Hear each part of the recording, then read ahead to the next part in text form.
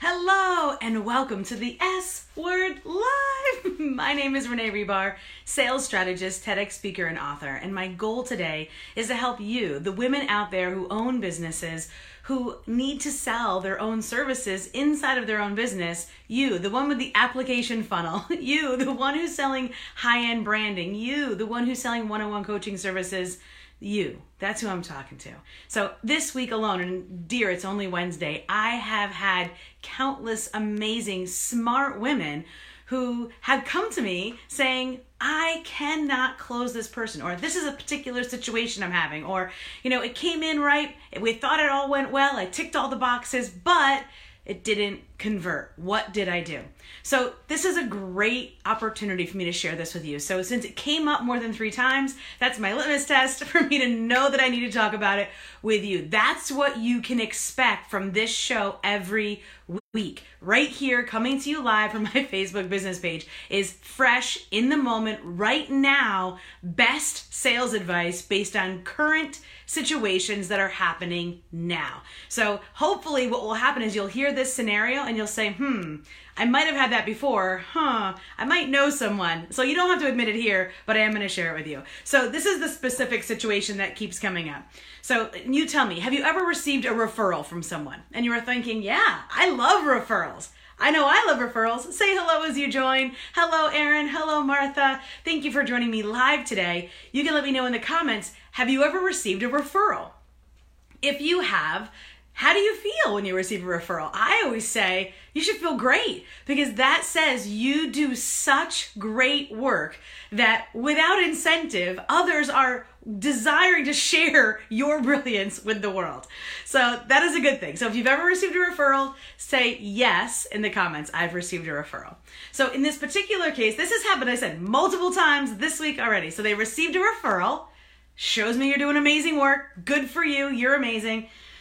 They get on a sales call. They've taken my sales training. So I have an amazing sales call seekers training inside of my Sell Like a Mother program. Typically the people that I'm talking to regularly are people that are in my mastermind or students of mine in my program. And they said, Renee, I used your formula. We've practiced it before. I really feel like I delivered exactly what you said and what you would advise. I feel like I did that. Okay, check. So you had a referral. Okay, so you had the know, like, and trust factor down. Awesome. You had the sales conversation on lock. Okay, good. That's good. And then this is what happened. This is the final bit that made me come to you today. They say, I sent the proposal, and then crickets. So has that ever happened to you? You had a referral. You feel like you had a great call. You sent over a proposal, and then nothing. So has that ever happened to you? So this week, that's happened so often that here are the questions I want you to ask yourself as you're evaluating what you can do to A, recover the sale, and B, avoid this situation in the future. Because P.S., this is completely avoidable with really a few simple shifts. So here are the questions I want you to ask yourself. So this is the first question. When you connected with the referral, did you assume that they had looked you up? I don't want you to assume that. I want you to assume that they don't know you at all. Today even, I received a friend request from someone, and I receive a friend requests regularly on different platforms and social channels, and I typically weed through them. This particular person, we had over 100 friends in common.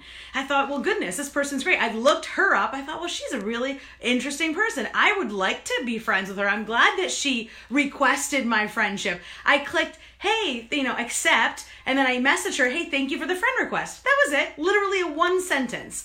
And she's like, hi, what do you do? I'm like, what? You friend requested me. So, duh, right? Don't assume that just because they were connected to you, that your friend said, hey, this is a great person for ... Do not assume that they looked you up. So that's the first question.